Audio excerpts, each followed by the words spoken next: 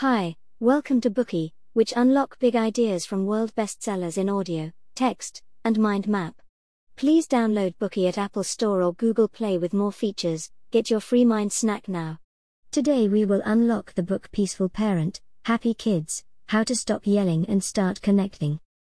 One morning, David was teaching his 7-year-old son to push a gas-powered lawnmower around the yard. His wife Jan asked him a question as he was teaching his son how to turn the mower around at the end of the lawn. As he turned back to talk to his wife, his son pushed the mower into the garden next to the lawn and killed all the flowers. David was very mad because he invested a lot of time and effort making these flowers the envy of his neighbors. But as he was about to reprimand his son, his wife told him, "We are raising children, not flowers." Many people forget that they are raising children and not flowers. They also don't think seriously about how they can be good parents, because they were mistreated as kids and are still trying to heal their childhood traumas.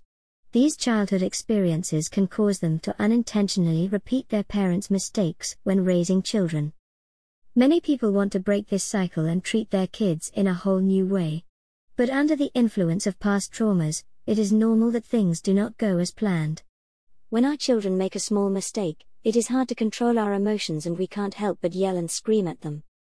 We need a practical parenting guide to help us calm down and raise able and happy kids.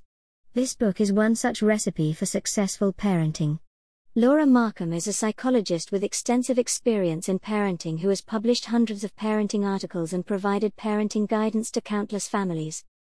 Unlike the vast majority of parenting books, Dr. Laura does not focus on how to correct a child's behavior here.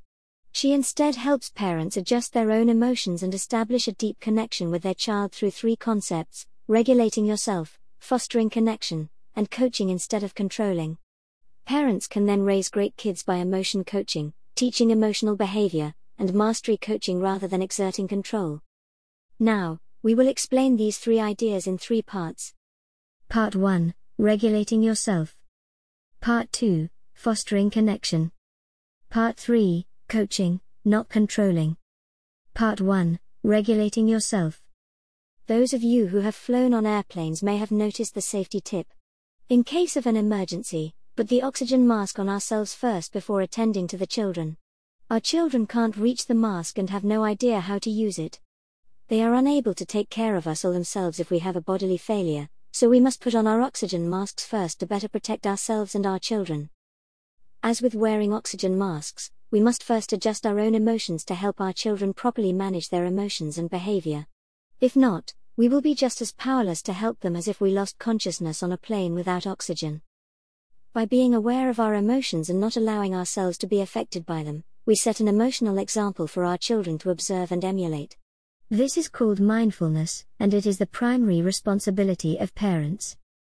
Maintaining mindfulness requires us to face our inner state and pay attention to our feelings, but not be driven by it to act irrationally. Mindfulness does not mean ignoring anger, but instead responding with thought rather than action when anger arises. Just like when you notice warning lights on your car's dashboard, you won't cover it up or rip out the wires. Instead, you will observe it first and then think about whether you should drive the car to a repair shop for an oil change or take other actions. But even though we know that we should regulate our emotions properly, prioritize our children first and so on, we still hurt them from time to time without realizing it. Why? As we just mentioned, our childhood traumas can prevent us from raising our children in the way we want. Almost all of us have experienced traumas during childhood, and without proper treatment, we will have parenting difficulties in areas where we have been traumatized. For example, some people have very strict fathers, and when they grow up, they will treat their own kids with equal strictness. For this reason, we need to recognize our traumas so that we don't inflict new wounds on our children. So how do we heal childhood traumas and educate our children correctly? First, we should realize that being antagonized by our children is just behavior unique to their age. We should recognize our legacy of trauma when angered, but be careful not to inflict wounds on our kids. We can break this cycle by taking a deep breath, hitting our inner pause button and holding back accusations against our children. We can then revisit our traumas from an adult perspective. For example, you may find that your mom hit you not because you were a bad kid, but because she was actually worried about you and couldn't restrain her anger. You may not be able to heed all of the above suggestions all at once, but that's okay. there is no perfect parent. But every time we pay attention to our children, press the inner pause button and control our stress, we will relax, and our children will have a chance to be happy. So are there any specific ways to help us manage our anger? Anger is of course not the best way to solve problems. We should wait until we calm down before talking to our child about their problem. We can spend a few minutes alone and vent our anger by breathing deeply. After we've calmed down, we have to analyze rationally, what mistakes did the child make to deserve our anger? Sometimes we find that the anger is not coming from our children, but from our spouse, boss, lack of sleep, or because we simply want to vent our emotions. This is an even more important reason not to pass on such emotions to our children. Even if children are to blame, we need to be careful about our tone and wording. It means calmly talking to our kids and avoiding physical force and threats.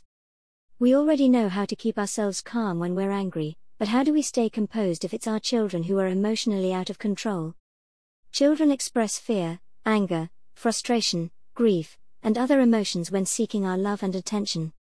We should allow our kids to release these negative emotions, because expressing feelings is a good thing.